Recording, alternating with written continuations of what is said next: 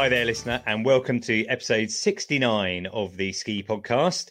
Firstly, as always, I'd like to thank Switzerland Tourism for their support. I literally couldn't produce these shows without them, so thank you very much. And listener, if you're looking for ways to get through what's left of lockdown, we're ticking down the days, but we do have over 100 episodes to listen to. And I can tell you that I had a quick look, and in the last week, 93 of them have had listens. So you may be one of those listeners who's going through our back catalogue. There's plenty there to keep your mind busy and thinking about skiing. Now, in today's episode, we're going to be hearing from the boss of one of the UK's largest ski companies about how they've been dealing with this season. We've got a resort report from Murren, and I think this is really interesting, an insight into how you can become a pisteur or ski patroller in France. But let me start by introducing my guest today, which is Steffi Dijkman from Tignes, Sales and Marketing Manager in Tignes. Hi, Steffi. How are you today? Hi, Ian. Hi, everyone. I'm very well. Thank you very much. Sun's shining, so all good. Yeah, I was looking at the webcams earlier. It looks like a gorgeous day in the Alps today. Traditionally, this is your chance to make us jealous. I'm going to start off by asking you, when did you last ski or snowboard last? Right. Sorry, everyone. Indeed, I don't want to make you jealous, but I actually went for a little lunchtime ski tour yesterday. Absolutely fantastic. Now, last time I actually went skiing with some ski lifts involved was last July on our glacier for summer skiing, and where the conditions were absolutely fantastic as well. Right. Okay. Yeah, of course. We're going to come on to talking about summer skiing, but tell me how the ski touring is and what the snow conditions are like. Whereabouts would you do your ski touring in Tignes just now? We've developed, because obviously Tignes is very much known for its alpine skiing and not necessarily for ski touring, even though obviously off-piste conditions are always great in Tignes. Because of the whole COVID situation, we obviously had to rethink our model, and we've developed about 25 kilometers of ski touring slopes. So ski touring, or obviously splitboarding, or you can also, we've seen the most creative creatures walking up these slopes with skis packed behind their back or sliding behind their legs on the snow. It's absolutely hilarious to see, but obviously also very comforting to know that there's lots of people that really want to get their turns in. Beginning of the season, we had lots of snow, so conditions were absolutely fantastic. As you mentioned earlier on, we've got a bluebird today, and it has been like this for the last 10 days, and it will stay like this for the coming week. Sorry, guys, if you're listening to this. So yeah, conditions are great. I mean, obviously, nothing is as it's supposed to be, but we're just making the most of it. Yeah. Okay. Well, I mean, let's have a little talk in more detail about Tignes then. So there are areas there are some pistes that have been bashed, have been damaged specifically for tourists to ski on. Yeah, absolutely. Because obviously, during the autumn last year, we were still expecting to have a season with ski lifts. But when it became clear that this wasn't going to be the case, we obviously had to develop our ski touring product in order to correctly receive our guests and to make sure that they are safe on the areas that we indicate that they can go to in a safe way. So that's why we've created these itineraries. For anybody who knows Tignes, basically, we've secured the Tour du Lac, which means that you can ski tour in between Tignes-le-Lac and then go up Palafour, go down towards Valcarré, go back up on Tovière side of things and ski back down into the Lac. So you can make a whole little round of it. And on top of that, we've also secured some runs going down to the villages of Boisse and Brevière, and the bus service is running as well. So people can then take the bus back up. So, so can I ask, the snow down to Brevière is good all the way down to there, is it? Yeah, absolutely. Cool. Remind me what the altitude is in Brevière. Brevière is at 1,500. And then Le Lac is at 2,000. Yeah.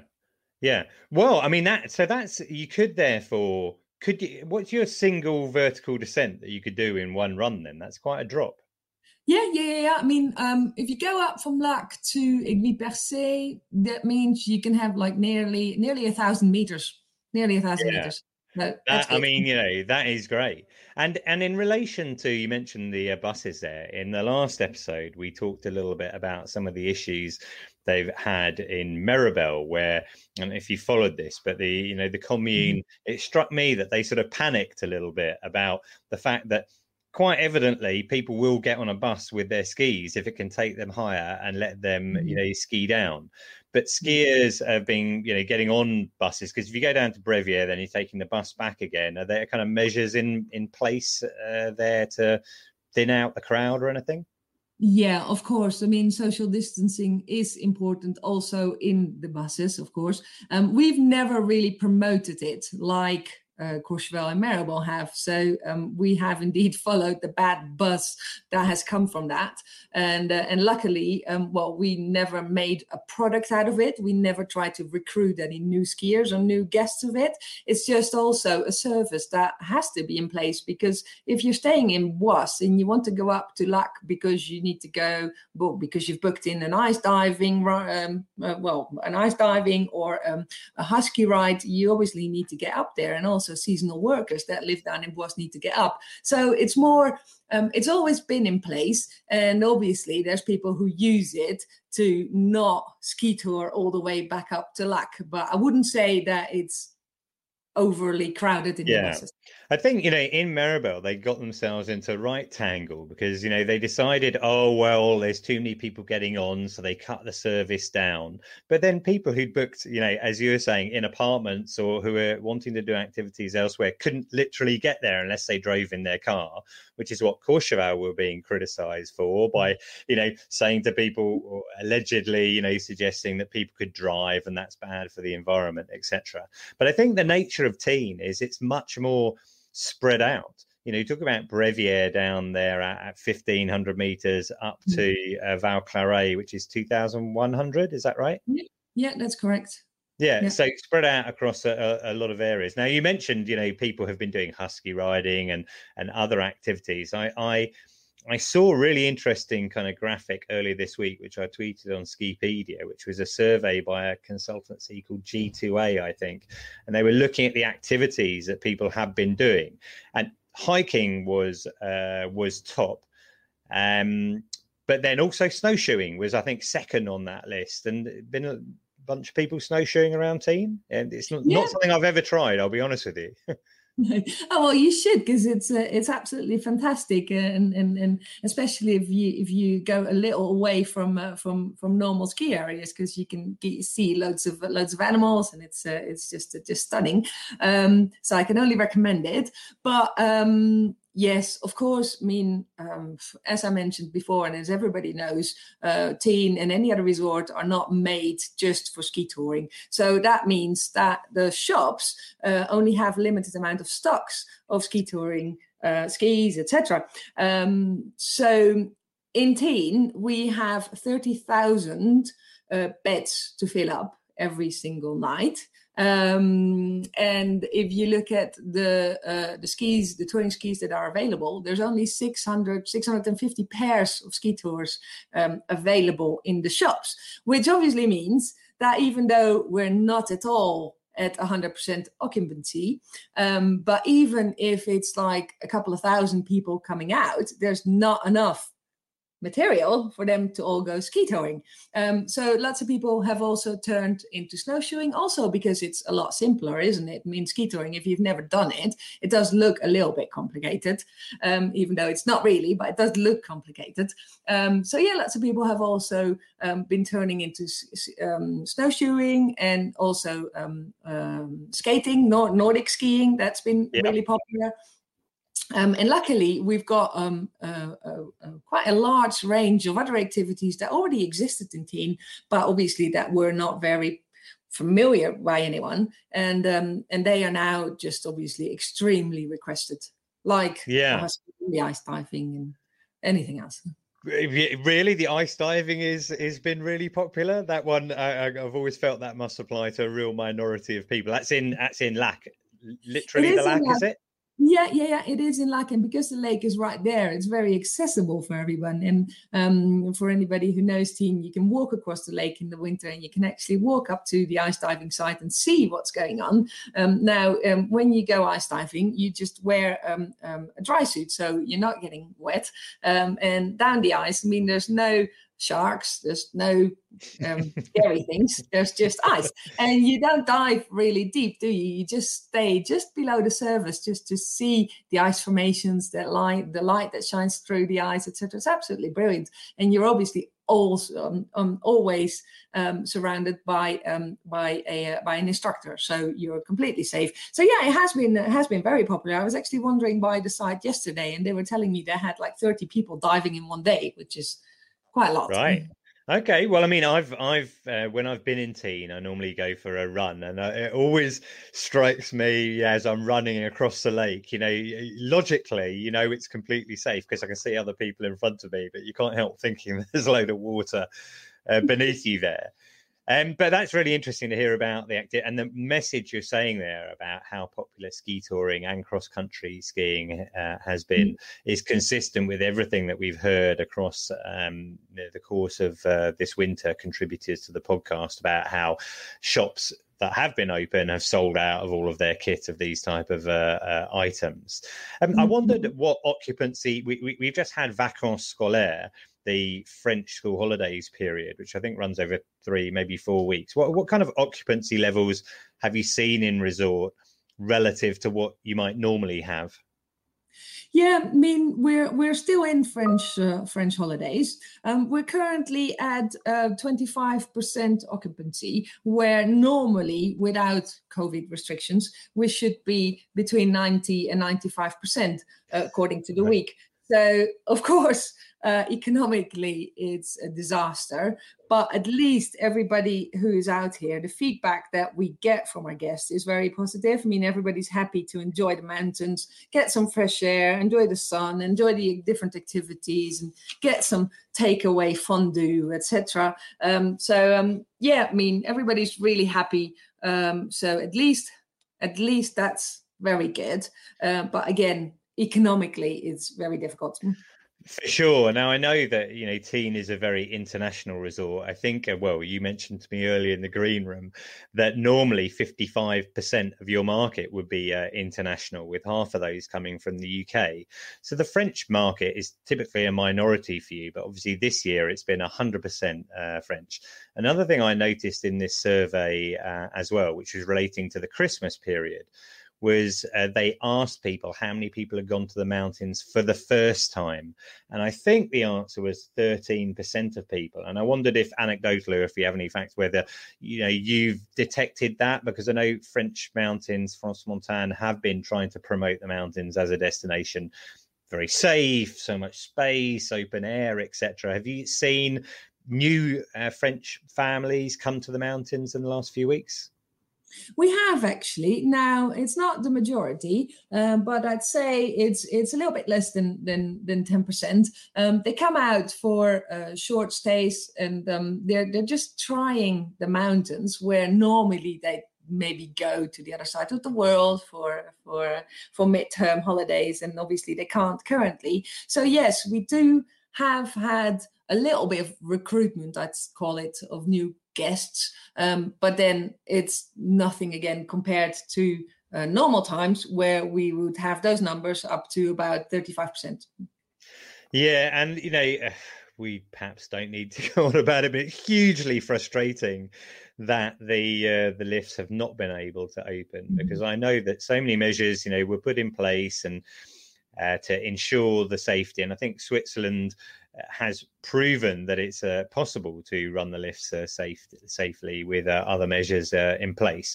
However, you mentioned that you previously, your last time skiing was in July. And I guess one of the big advantages that Tignes has over other resorts is the glacier and the opportunity for summer skiing. You'll be one of the French resorts that sees people skiing again first. I think last week, Tignes announced the dates for the opening dates for summer skiing on the glacier. I can't remember what they are off the top of my head. It would be good if you could just remind me, and maybe let us know what you're kind of expecting for the summer in terms of operations? Yeah, of course. Indeed, the Grand Mott Glacier will open on the 19th of June. So if you're allowed to travel and if you're eager to get some turns in, it's from the 19th of June right till the end of July. Well, according to the conditions, really, we'll see up until when we can keep the glacier open. Now, we're also looking in opportunities for the end of the season, if ever. I mean, they might not apply to British guests, but if ever there's an opportunity to open the lifts before the end of the season, and even going on in May and June, we're still keeping that option open, because we've also okay, that's interesting. And so you still retain some optimism that there might be the opportunity to open lifts, let's say, prior to your official end of the season, which is probably kind of early May or something like that.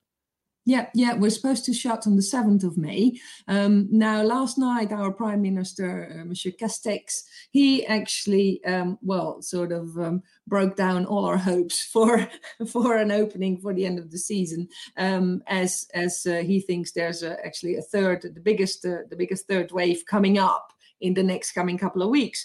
But then maybe there's still an opportunity, because we're no longer in holiday period. So maybe they'll let us open the lifts for the end of the season. If there's an opportunity, we will open. So keep your eyes on our website and on our Facebook, if ever you want to come out. Also, there's an opportunity for professional skiers and athletes during May and June who might have to go to the other side of the world to ski, where obviously that's not very sustainable. So we're also looking into opportunities to open, in periods where we wouldn't necessarily open. Again, obviously, if the situation lets us. Now, last summer, so summer 2020 was a really good summer. We've never seen so many people before in resort, and Tignes is already quite heaving over summer. So we can only think that summer 21 will look similar. Now, we've obviously had the experience of welcoming guests with the correct procedures in place, social distancing, all the gel available, cleaning procedures, etc. So we're not worried about we weren't worried about this winter, so we're not worried about coming summer either. And we're ready to welcome everybody again, whether it's on the glacier or any of the other activities. We're ready. We're here. Yeah, good. Well, I mean, that's really interesting. A number of things that you've said there. I mean, I did see Jean Castex's statement yesterday, and I had a quick look to see which départements are threatened, and none of them are in the Haute-Savoie, or it's not the Haute-Savoie, Savoie or Isère, so the main ski resort areas. And in relation to summer in Tignes, I've been in Tignes in the summer a couple of times with my family, and it's such a brilliant place to go. My kids actually really want to go again, because when we went before, they were too young to do lots of the activities, because when you stay in resort, you get this card that allows you to do a whole raft of activities. And I think one of them was something like air rifle shooting, and the kids were too young to do that. And I don't know if you still have what they call the blob, which is where you kind of jump off like a massive diving board onto an inflatable cushion and then bounce someone else off into the lake. Does that still exist? Yeah, no, unfortunately not, out of insurance reason. Nobody wanted to insure us anymore. That one just looked hilarious. That one. What about the slide? Yeah, the water slides. So we've completely renewed our water base. So there's a couple of new slides, and actually accessible for younger kids as well. So yeah, we're very much looking forward to opening that. Because of COVID, the works on that took a little bit more time than expected. So it's actually brand new and there to be used. Yeah, well, all of those things are great, and the fact that you have the lake there is excellent. One of the things that we were able to do, and it's actually the screensaver, not on this laptop, but the other laptop that we have in the kitchen, which is paddling in a kayak on the lake. It's just such a beautiful spot, and I think probably they'd be old enough to do stand-up paddleboarding. But those are all sort of things that you can do in the summer there. It's something else you mentioned that was interesting, was that about international athletes. And I know you said it's more sustainable for them to train in Europe rather than go to the Southern Hemisphere. But I think a lot of them, would normally go to New Zealand. But I think that may not be possible for them to go to New Zealand in relation to quarantine times, etc. And last summer, I know that a lot of athletes stayed in Europe, obviously because it wasn't possible. So that could be an interesting area, because actually I read, you mentioned in terms of revenue, and how the resort has suffered through the lack of lift pass sales, etc. But I think I tweeted yesterday something that I've been reading about Zermatt and the amount of money that they charge for the opportunity to practice on the slopes. Interestingly, Graham Bell replied to that tweet, saying that it back in the when he raced back in the 80s and 90s, they didn't charge at all. You could just go on the glacier and let's see, he said charges for training lanes on Alpine glaciers only came in at the end of his racing career in 1998. But is that what you're thinking there? The idea that racers, they pay for a lane or they pay for an area to do downhill practice, for example? Yeah, I mean, obviously there goes a lot of work into preparing the slopes. So having a small amount towards all of that is to me only normal. And if you look at the amounts that we're charging, it's only 13 euros a lane a day, and lift passes are also against reduced prices. So I think it's reasonable to ask a small amount towards that preparation. It sounds very reasonable. Let me tell you what I read about Zermatt. It costs 1,390 Swiss francs per day to hire for downhill race practice, and 950 Swiss francs a day for a slalom lane in Zermatt. Right. So I think you should be putting your prices up. Or people should be going to Tignes, and then they can have all of the other exercise as well. Let's move on to the 13 euros is for slalom. Downhill is a little bit more expensive. Indeed. Right. Okay. Let's move on to next winter. So hopefully we'll be able to get to go skiing, and in our lockdown plan, we're going to know more about travel from the Global Travel Task Force, which is allegedly reporting on the 12th of April, with a view to travel freeing up from the 17th of May. But thinking ahead to next winter, do you have any insight into bookings? Are bookings looking like they're up year on year? Do you see a sort of pent up demand coming through for next winter? Well, yeah, we're currently up for bookings for next winter, but I guess that's also because lots of people are eager to come back out, and they haven't been able to ski for potentially 2 years in a row now. We're also looking into longer stays. I mean, there's a lot of people that want to stay 2 weeks instead of 1 week. And with us proposing the opportunity to connect into the Wi-Fi network in Tignes, people can also work a little bit from resort. Yeah, okay, that's really interesting. And firstly, you mentioned people are looking at longer stays, and there was some interesting research this week from the Mountain Trade Network from James Gambrell that showed that the number of people who are thinking about 2 week stays for next winter has increased. So people wanting to get more out of that holiday. You also mentioned what I would call that workation market, or also in French I know it's télétravail, I think, isn't it? And that's an interesting idea as well, the idea that you could base yourself out in a resort for a longer period of time. And we've seen some resorts introduce special promotional deals for that. Personally, I'd love to do that, but that might not happen yet. You mentioned a couple of some properties that were being used by some tour operators. Can I just ask specifically who they are, who are not coming back for next winter? Well, I mean, for example, Snow Chateau or Alpine Elements. Obviously, they are no longer, and we'll see how the situation will evolve. But yeah, so there's currently we have about 600 beds that used to be under tour operator contracts that are no longer. So obviously 600 beds over a season of 20-21 weeks, guaranteed people in resort. That is a lot of people. Okay, well, I mean, that's really interesting, all of that about Tignes. And you mentioned tour operators. So I think this seems like a good opportunity to drop in my interview, or some of my interview, with Joe Ponte, who is the CEO at Hotel Plan. And I'm sure many of our listeners will know that Hotel Plan, they own the Ingham Ski, Flexi Ski, Esprit and Ski Total. Now, he came into the job literally 2 days before they had to cancel their December holidays. He's had a pretty interesting first season in charge. So I spoke to him about, how they coped about that season, about what they're reporting, a boom in bookings for next season. And you can listen to all of that in the full version of the interview, which is out in a special ski podcast episode we released last week. But in this segment, we just spoke about the impact of Brexit on chalets and staffing. There will be some changes, though, I think, for next season. And, COVID is clearly the number one issue the travel industry has had to deal with. We haven't even mentioned what used to be referred to as the elephant in the room, which is Brexit. Oh. Now, I'm aware that Hotel Plan, is restructuring. There's been an office move. It's been difficult times. There have been some job cuts as well. But chalets were cut out of the programme very early on, possibly in your first week. I don't know if the decision had been made before then. Is that are we going to see chalets again within the Hotel Plan product? And how much is Brexit a part of that? Yeah, Brexit.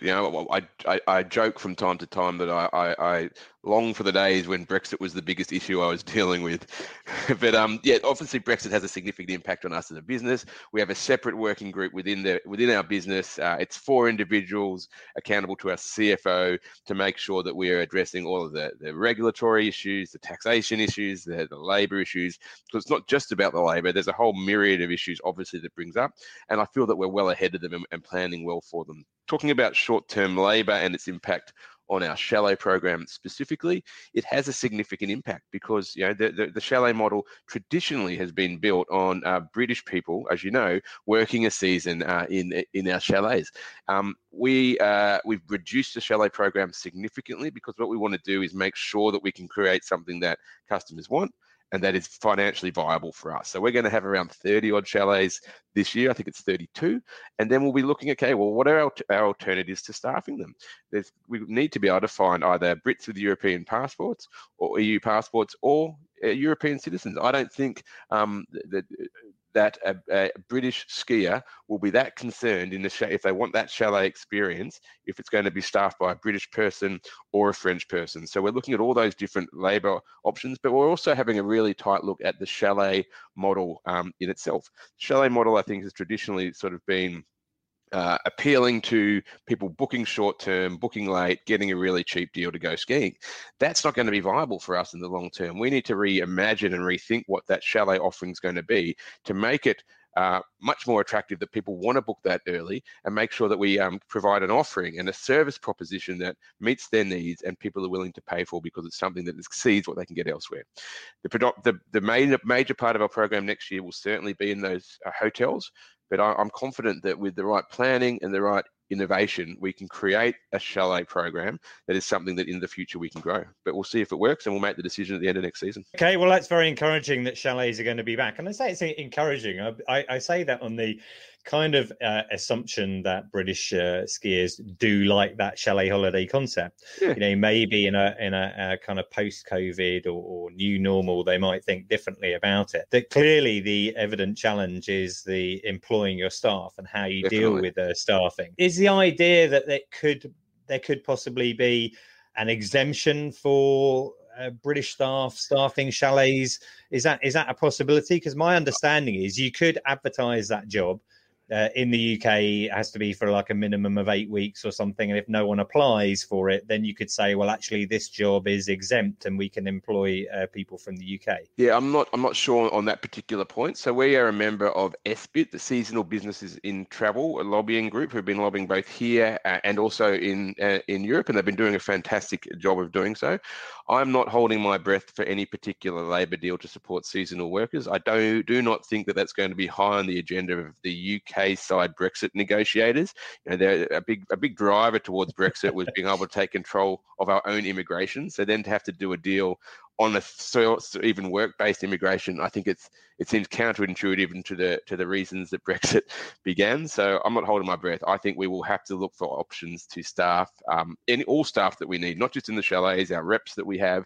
It will have to be local. And look, I think that's a real opportunity for us. It's been fantastic having young Brits working in the resorts, but there's also an opportunity for us to look for local people with a deeper local knowledge of not just the mountains, but the towns and the restaurants. So when you're over there, you've got almost like a concierge that you can call and say, which table should I book in this particular restaurant, or which run should I head down for this particular challenge? I think there's something really rich that we can unlock there and use this force change as a reason to innovate and come up with something new. I know Esbit and Charlie Owen from Esbit has been on the show before, and he's doing an excellent job in terms of lobbying to government, etc. So I hope that will work. I agree with you. I don't think there's any particular reason that British guests need to have British staff, and those jobs can easily be done by any EU citizens. So let's see how that goes. Certainly we know that chalets are going to be on the cards for next year. Things as they stand look very positive for next year, that bookings are up, so it's great to end on a positive side of things. Let's hope those strong bookings continue. Right, well, that was great talking to Joe, and you can listen to that full interview on our Ski Podcast special. Let's go back to the mountains. We've got a couple of snow reports this week. First one is from friend of the show, Katie, who was in Lehman Weir last weekend ski touring, and then a new contributor, Catherine Crosby, who's out in Gstaad. So recently I was in Les Menuires in the Three Valleys for just a little taste of what it's like to be in a ski resort at the moment, and just to go ski touring for the day. When I arrived, when we set off up the mountain, you could still see traces of the Sahara sands that had blown in the day before. But even though it was snowing and there was no visibility, it was pretty much it was pretty warm. And that seems to be the theme at the moment. It's just warm, warm, warm. And then this week, it's sun, sun, sun. 9 degrees in the mountains. Some of the reports saying it's basically weather that should be here in May. It doesn't look like there's much snow on the horizon. So it's spring skiing in February, basically. I'm quite looking forward to doing a bit more of skiing in this weather. Because when you don't get to go out that much on the mountain, you'd rather just have nice weather than being in a whiteout and battling all the elements. And none of us are getting out that much at the moment, so just sort of make the most of it and enjoy a bit of sunshine and spring skiing in February, basically. Thanks, Katie. Now, this came in right at the last minute, but long-term listeners to the show will be delighted to hear Jim, who's reporting from Bulgaria. Warning, this report may upset many listeners. Luckily, I live in the Alps. I've had a season of epic touring. I've had more powder days this season than I probably have in my entire life. There's still something missing in my life, and that is chairlifts. So I've flaunted the travel ban, and I've flown to Bulgaria. As I was here, and there's a cable car out of Sofia up to a ski area called Vitolsha, maybe. The cable car takes 20 minutes, and at the top there's a handful of very slow chairlifts and some unopened drags. Less than half the runs are closed, and it was getting a bit slushy by 2 o'clock. The ski boots didn't fit, but let's be honest, before I say anything further, I wouldn't come here on holiday. I didn't find anything magical or charming. I'm not going to make up something. Why, I love it. The resort was old and the lifts were uncomfortable, but not since last summer in Les Deux Alpes had I not made it to the top of a mountain under my own steam. Never has being on a lift felt so good. Out of the 4 runs open, I mainly skied 2. I don't know what they were called. One was red, one was black. Both probably could be rated a hard blue, but I didn't care. I was skiing more than 1 run in a day. I was skiing and it was fun. Loads of fun. I won't forget my wide turns and the lower slopes, my unbelievably, surprisingly sharp higher skis. I'll never forget the chalky turns down the black as I rattled around in my over 2 big boots while taking in the smog-filled vista of Bulgaria's capital. This isn't really a snow report, Ian. It's just a reminder that if you get to go skiing, and when you get the chance to do it again, you're going to love it. Skiing's fun. It's going to be worth the wait. Ian, hello, and this is your update ski report from Stad Sonnenland. Feel slightly guilty that I'm sending it to you standing here by the side of a beautiful white ski slope when everybody is sadly unable to join us from the UK.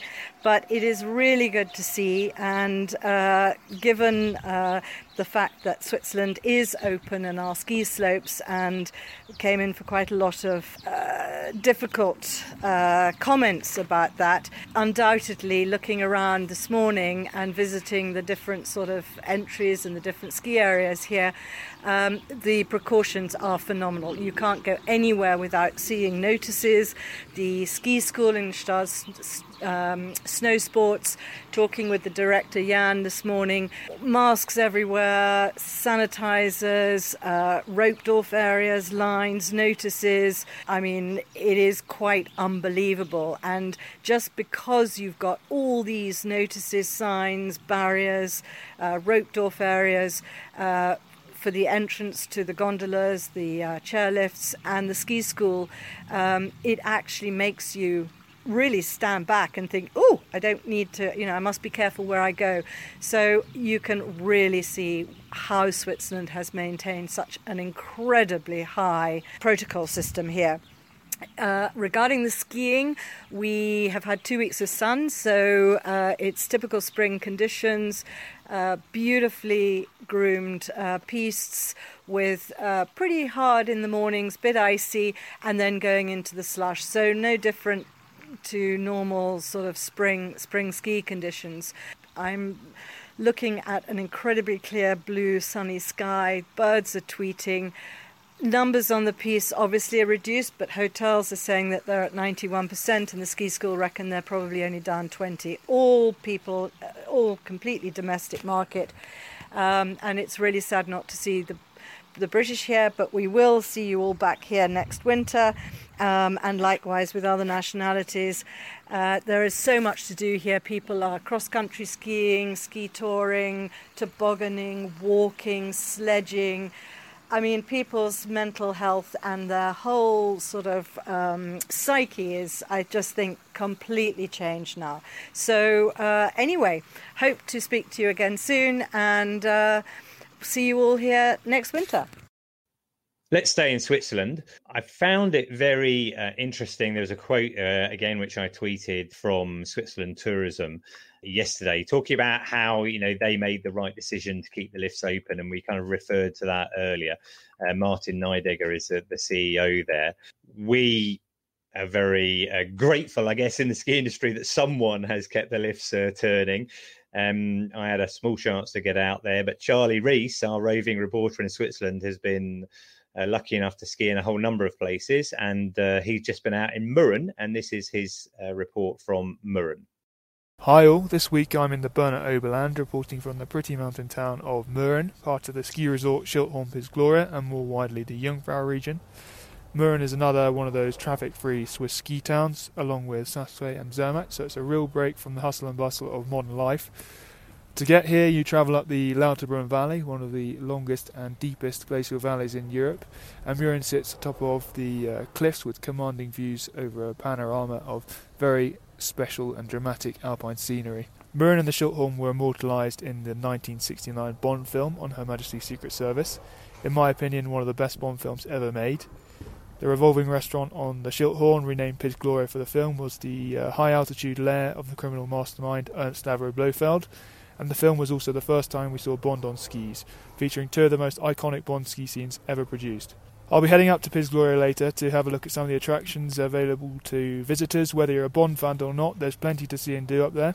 In terms of the resort today, so the Schildhorn Lift Company currently operates 15 lifts, with some investment on the way in the form of the 20XX project, set to be the steepest cable car in the world at 159%. There are 54 kilometres of spacious, well-prepared marked pistes, 40 kilometres of red and blue, and 10 kilometres of black. And the runs range from 3,000 metres on the Schildhorn down to 1,600 metres in Murren, so very good vertical metres. And Murren is actually the highest resort town in the Berner Oberland. The season usually runs from December to the middle of April, but they can have snow through to May, and they're very much hoping that's the case this year. Some stats on the snow at the moment. So at the top there's a base of 2.7 metres, and down in the town there's also a base of 1.3 metres. So very good snow conditions here. The pistes are relatively quiet considering it's half term, but there are many people out enjoying the conditions nonetheless. People are obeying the rules that have been well set out by the resort and are constantly monitored, so it feels very safe to be skiing here. In terms of the off-piste, the danger has subsided somewhat since my last report, with the risk being reduced to moderate and the frequency of avalanche-prone locations decreasing by the day, especially on the northern flanks of the Alps where Murren is actually situated. However, if we get some more snowfall, which is likely to be coming in the next week, I can see the avalanche danger moving up again. So just be wary, keep an eye on the forecast if you are out and about in the Alps. So back to Murren. Murren is actually very famous for the Kandahar Club, and all good things come in threes, as they say. So this is the second thing that Murren is famous for. Murren was first launched as a winter sports location in 1910 by Sir Henry Lunn, and has been popular with British holidaymakers ever since. The Kandahar Club was founded here by Arnold Lunn, Henry's son, and other British skiers in January 1924. And at the time it had the main aim of promoting downhill and slalom skiing. These disciplines were not officially recognised at the time. The first Winter Olympics and the FIS only included Nordic events. However, the FIS finally admitted alpine skiing in 1930 due to the campaigning by the Kandahar Club, and held the first alpine championships in Murren in 1931. Organised by Arnold Lunn. The name Kandahar is now evident all over the world, from races to challenging ski pistes, because of this connection. Thirdly and finally, Murren is most famous for a very unique race, the Inferno. Lunn was also part of the first Inferno race held in 1928, when 19 members of the Kandahar Ski Club climbed the Schilthorn to then race the 14 kilometres and 2,000 vertical metres down to Lauterbrunnen. Murren has held the world-famous race nearly every year ever since, and Lunn was still racing in the Inferno in 2005 at the age of 90, so a very impressive ski career. You probably also saw Shemi Alcott race the Inferno last year for Ski Sunday. She came second in her class and third overall, but was only 82 hundredths of a second behind the winner. Considering she had 2 cameras on her, that's a pretty good effort, and perhaps without cameras she could have even won the race. This year's race was due to be the 78th race, but was cancelled due to the pandemic, as I'm sure many of you are aware. But in its current form, the Inferno attracts 1,800 amateur racers every January from across the globe. And Inferno Week has become an internationally famous festival thanks to the leadership of Kurt Hugler, a former ski racer and local legend who I had the pleasure of meeting last night. So I just skied down black number 9, the steepest black in the whole of the Jungfrau region, an absolutely excellent run.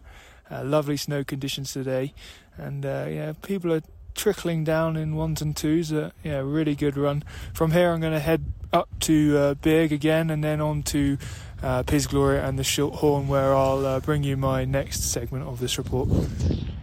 So I've now just made it up onto Pisgloria, the revolving restaurant on the Schilthorn at just under 3,000 metres above sea level, with an absolutely breathtaking view of an awesome panorama of over 200 mountain peaks, including Eiger, Murren, Jungfrau. On a good day you can see as far as the Black Forest to the north and also the Mont Blanc Massif to the south. And the Pisgloria also holds the Bond World Museum, where you're able to try your skills out of becoming a 00 agent with facilities such as a helicopter simulator and also a recreation of the famous bobsleigh run down into Murren. The facilities are quite limited at the moment due to the coronavirus pandemic, but the 007 Walk of Fame is open, and you're able to read a bit about the actors and some of the key characters involved in making the stunts, and also filming the Bond film on Her Majesty's Secret Service. I'm currently stood just opposite the exit to the Black Slope heading down. The beginning of the Bond escape scene starts from here, and also we're not too far away from the beginning of the Inferno race.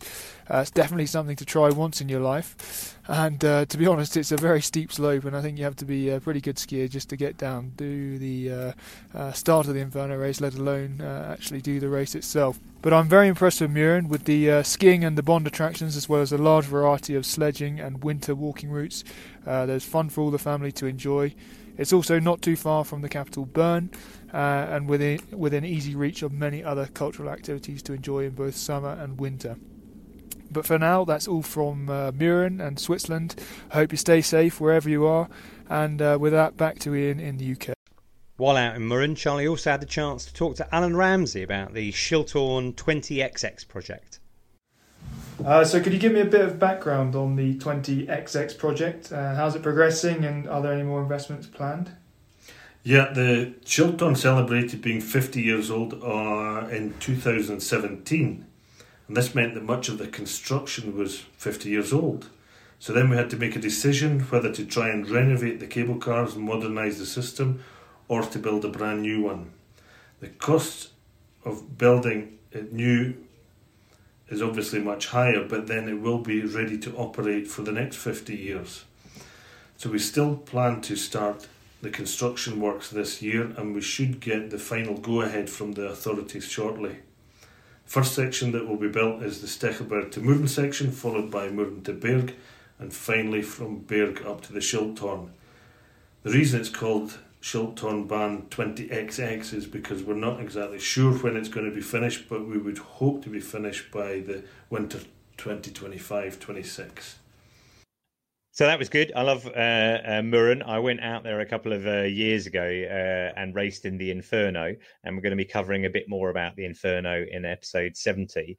One of the cool things about Murren, Steffi, is they have a restaurant there called Piz Gloria at the Shilthorn, and it's where Blofeld had his lair in the Bond movie On Her Majesty's Secret Service, and everything there is Bond related. So when you go in the restaurant, all of the saucers and the plates and the teacups all have a little Bond logo printed on them, and there's a museum there, and it's just tremendous fun. And listener, I recommend, if you haven't seen the ski sequence in On Her Majesty's Secret Service before, you should have a look. And in fact, obviously, I'll drop it into the show notes. Now, here's another question. How do you become a pisteur? And specifically by this, I mean, how do you join the ski patrol? And by that, I mean the people who rescue you if you have an accident on the slopes. Now, I spoke to Tom Greenall, who's one of the few British people to have qualified for this job. And it is so interesting, the conversation we had. I'm also going to release that as a special podcast. He talks about the entire process you have to go through to qualify. The keep or the team that run the lifts is generally a completely separate team, although you as a pisteur, as a ski patroller, are expected to know how to not just stop a lift, but how to start it and control its speed. And I guess a key part of the course is, in terms of avalanches, we referred to the snowpack earlier. Often the pisteurs, the snow patrol, are the first on the scene for trying to find a victim. That must be quite a big part of the course. The searching for an avalanche victim, yes. The rest of the snow is a 1 to 3, depending on which course, week course that you do as extra. There is snow and weather observer, which is a week course. There is pisteur level 2, which is 2 weeks of snow study and 1 of regulation. And then there is a 2-week course of artificier, which would be explosives expert. Okay. Tempted by that one. I think most people seem to think that one's really appealing. The guys who drop a dynamite over the edge of a cornice to start avalanches. We had all of that explained to us because we may be called upon to be an aide artificier, the assistant to the explosive expert, and all the rules and regulations, because you are the safety backup, you are the eyes, you are the second set of ears in an explosives procedure, and you carry the detonator until it's time to make an explosion, but you don't get to play with the toys. Yeah, well, it's still a pretty responsible job. I mean, on the podcast before, I recall that we've covered a number of these things. There was a program called A&E, featured the ski patrol in Val Thorens, which was quite dramatized, but it was a really interesting insight. And then I'll drop it into the show notes. But we also interviewed some people who did a documentary about pistes in La Clusaz, which was really interesting. Now, you have your qualification now, but I presume this winter you haven't started work. Do you have a job confirmed? Would you be working if the lists were open? I do not have a job confirmed. Praserali have said, we'll get back to you as soon as we're allowed to open, but I'm more likely to end up next year in Les Contamines or the Megève-Saint-Gervais area. Okay, and when you say more likely, do you have a kind of connection, or they just need more staff? How does that work out? I've been talking to all of them, and I know that at least 3 of them didn't hire the 2 or 3, depending on which resort, that they needed to fill their number of pistes this year, because they were hedging their bets on the situation being as it is. Yeah. Okay. And, when you do start, let's say, you're in Contamine working there during the winter, my impression is that it's not very good if you're someone who likes to lie in, because it's a pretty early start in the mornings. Is that right? A regular non-snow safety start would be walking out of the, for want of a better word, the locker room to get on the lift in Contamine, it would normally be 8 o'clock in the morning on a normal non-snow safety morning. On a snow safety morning, you will be meeting your colleagues at 5 to ride up on a snowmobile or a snowcat. But unfortunately, no job for this season. Do you think there's any chance you'll work this season at all? Do you think that this season possibly is towards the very end of the season, but more of the, yes, we'd like you for next season. We want you to help us shut down the resort so you know where things are to set it up the next autumn. It's a really interesting story, Tom, and I think there'll be a lot of people out there who will be tempted by that idea of becoming a ski patroller, etc. But hopefully when we go out to Contamine or Megève next season, maybe we won't hope that we'll see you, because if we see you, then that means that we're probably in trouble. But hopefully you'll be out there looking after us and keeping the piece in shape. So Tom is one of the few British people who's actually qualified to be a pisteur in France. Steffi, in Tignes, do you have anyone on the pisteur, on the Snow Patrol team who is not French? We do indeed. We've got our own Tom in the name of Pete Richmond, who is very British. He's been out here for years, and he is a ski patroller as well. Right. Okay. And so he's on the kind of, I want to say, the A&E team, the people who rescue people, skiing the blood wagons around, etc. Yeah, absolutely. And they also obviously secure all the slopes in the morning. They do the avalanche clearing and And any other nationalities apart from French? Yeah, we've got an Australian guy as well, but he's been in France for years and years and years, and he's done the same thing. They both have their French diploma of ski patrolling. Yeah. Okay. Well, that's really interesting. Well, as I say, I recommend that you, listener, you have a listen to that podcast when I release it. It should probably be next week, maybe the one after.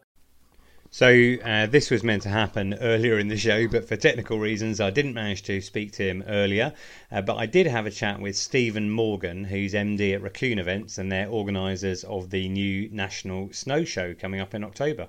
I'm very interested in this show because, there's clearly lots of pent-up demand for skiing. And I interviewed Joe Ponte from Hotel Plan, which is also in this particular episode of the podcast. And he was saying to me, anecdotally, there's people booking 2 holidays for next winter, not just one, because they've missed out on, 1 or maybe 2 seasons now. And it feels to me that this is a really good time to bring a new snow show back to the public.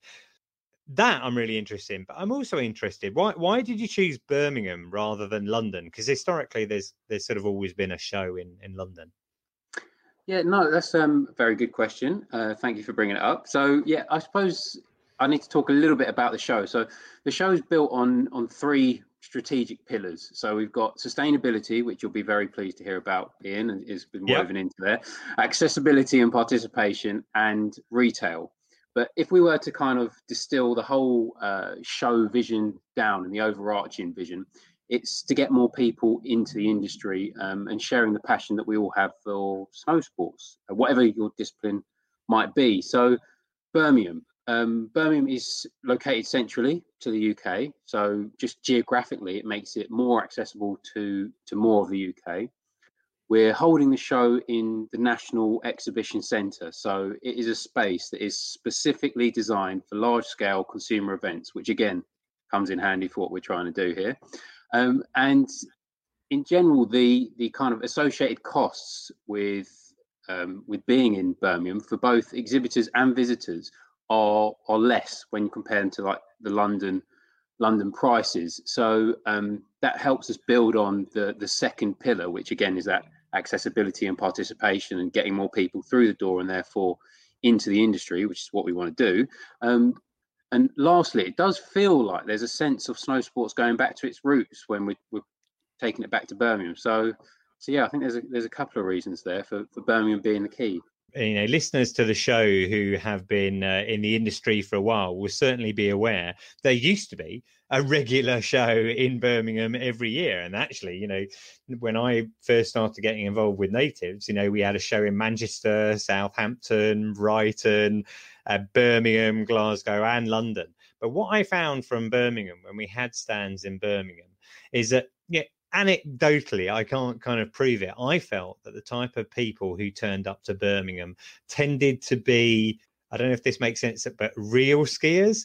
There's a sense that in London, some people are just using the ski show as, an activity, a way of passing some time with the kids. And, maybe that doesn't invalidate them turning up. But the type of clientele that we had coming through the doors at the Birmingham show were much more committed. And maybe that's a factor. No, definitely. And I think you've kind of hit the nail on the head there.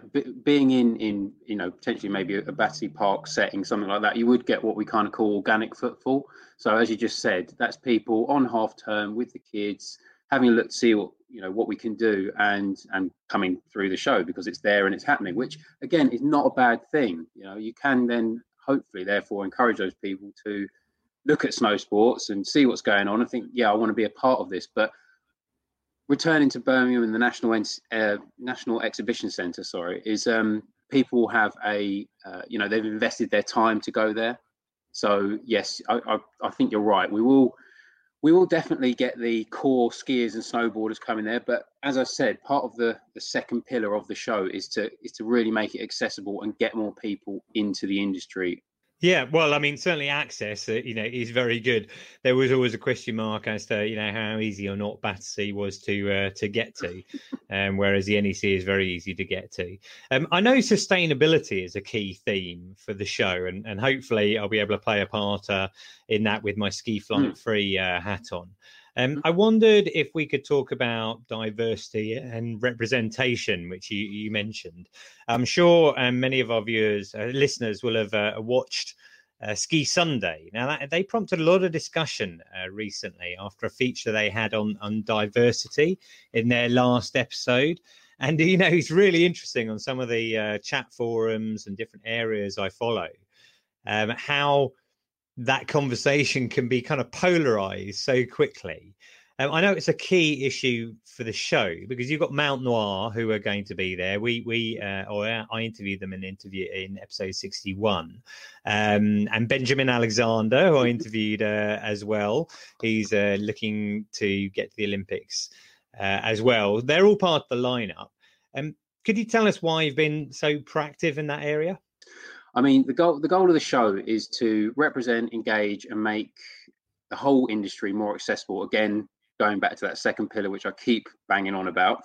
And we're going to do this through our marketing, our content at the event, and our ambassador program, which all of these guys are a part of who you just mentioned before, Mount Noir, Benjamin Alexander, and Urban Shredders. But the tagline for the show is "The mountains are ours." And that is all of ours, no matter background, ethnic origin, gender, anything. If we go back to that main vision, which is getting more people into the industry, we need to open up the doors for everyone.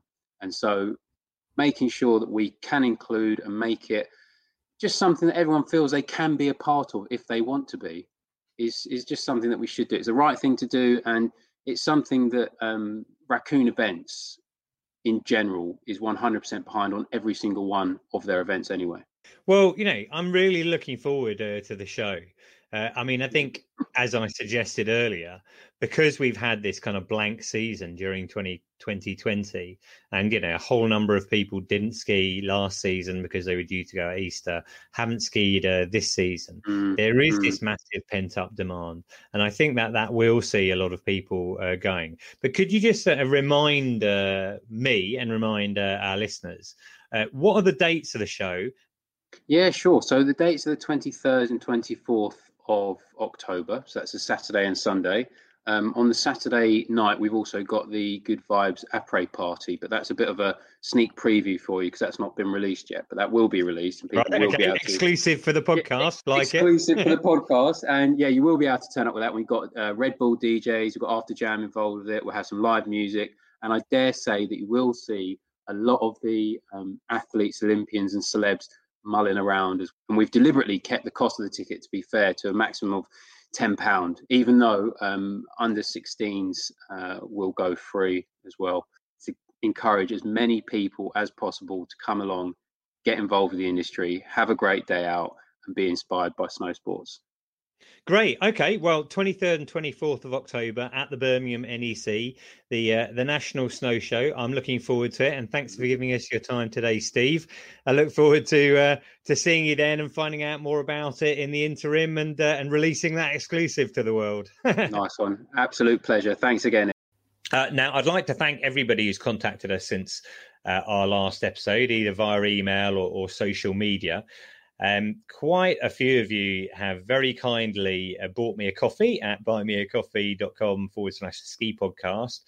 Janet Barnett says, thanks again for continuing to keep us informed and entertained on all things skiing. Johnny Goldsborough, long-term listener, thanks for keeping the ski vibe going in challenging times. Nikki says, you're keeping me going whilst working from home. Hopefully, Nikki, you'll still listen to us when you're no longer working from home.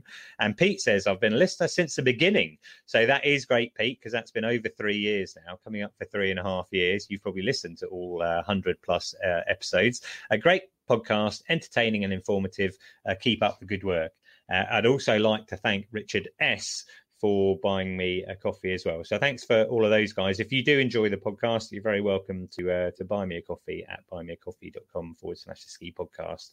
Now, Johnny G also asked a question, which I think is pretty difficult to answer. He said, could you tell us something about your least favorite ski resorts? Now, I think that is a super difficult question to answer. I think Fat Face used to make a sweatshirt back in the day that said, better a bad day on the mountain than a good day in the office. Steffi, do you have any least favourite ski resorts? I mean, I know what your favourite one is, but... Yeah, of course, I'm not very objective. But let me just say that it's always... an amazing experience to go and ski elsewhere, to see what other resorts put up, to enjoy some tree rides, because obviously we do not have many trees over here. See what events they put up, what animations. I mean, obviously we've got very good conditions. We're very high up. So I'd say that lower resorts, obviously, when you come towards spring, I mean, I'm not a world champion skier. So skiing in very slushy spring snow is difficult for me. So, I mean, I would avoid those over spring, but if not, they are fantastic when the conditions are great. So yeah, that's a very diplomatic answer. I mean, I was thinking about this, and I was, what are my least favorite ski resorts? And I just love being in the mountains. I've had least favorite days in lots of different ski resorts when the weather is crappy or if it's raining. Actually, I need to edit that bit out because I'm not going to swear in this podcast. We're getting an explicit rating, but Yeah, when the weather hasn't been as good or something like that. But, generally, I'm grateful for any time I ever get to spend in the mountains. And, particularly after the season we've just had where that hasn't really been possible. So, any time in the mountains, I'm sorry, Johnny, can't give you a least favourite ski resort there. Right. So I think we're going to wrap up on that for this episode. Coming up down the track, I've got an interview with Martin Bell, Graham Bell's brother and very successful Olympic skier from the 80s and 90s. Charlie is going to be reporting from Murren specifically about the Inferno. And also we have that ski podcast special from Tom Greenall about how to qualify as a pista coming up. You can follow me at Skipedia on Twitter and Facebook, and the show at the Ski Podcast on Twitter and Facebook. And don't forget to subscribe so you don't miss any episodes at all. I'd like to thank my guest today, Steffi. Thank you very much for joining us. Thank you, Ian. It's been fantastic to have this conversation with you, and I hope obviously that we'll have some better times ahead. Yeah, well, maybe we can join you in the summer as well. I'd also like to thank Switzerland Tourism for their support, and finally, thank you, listener, for listening. So until next time, goodbye.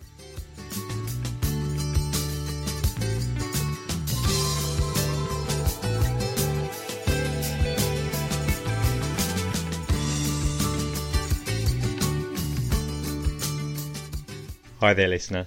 Ian here. I just wanted to let you know that you can now support the Ski Podcast at buymeacoffee.com. Researching, recording, editing and publishing the pod takes up a lot of my time. And don't get me wrong, I really enjoy it. I love talking with people about skiing. But if you do enjoy listening to the podcast and you'd like to support us, then you can literally buy me a coffee, or in my case it would be a cup of tea, but the idea is the same. So just go to buymeacoffee.com/the Ski Podcast. Thanks very much.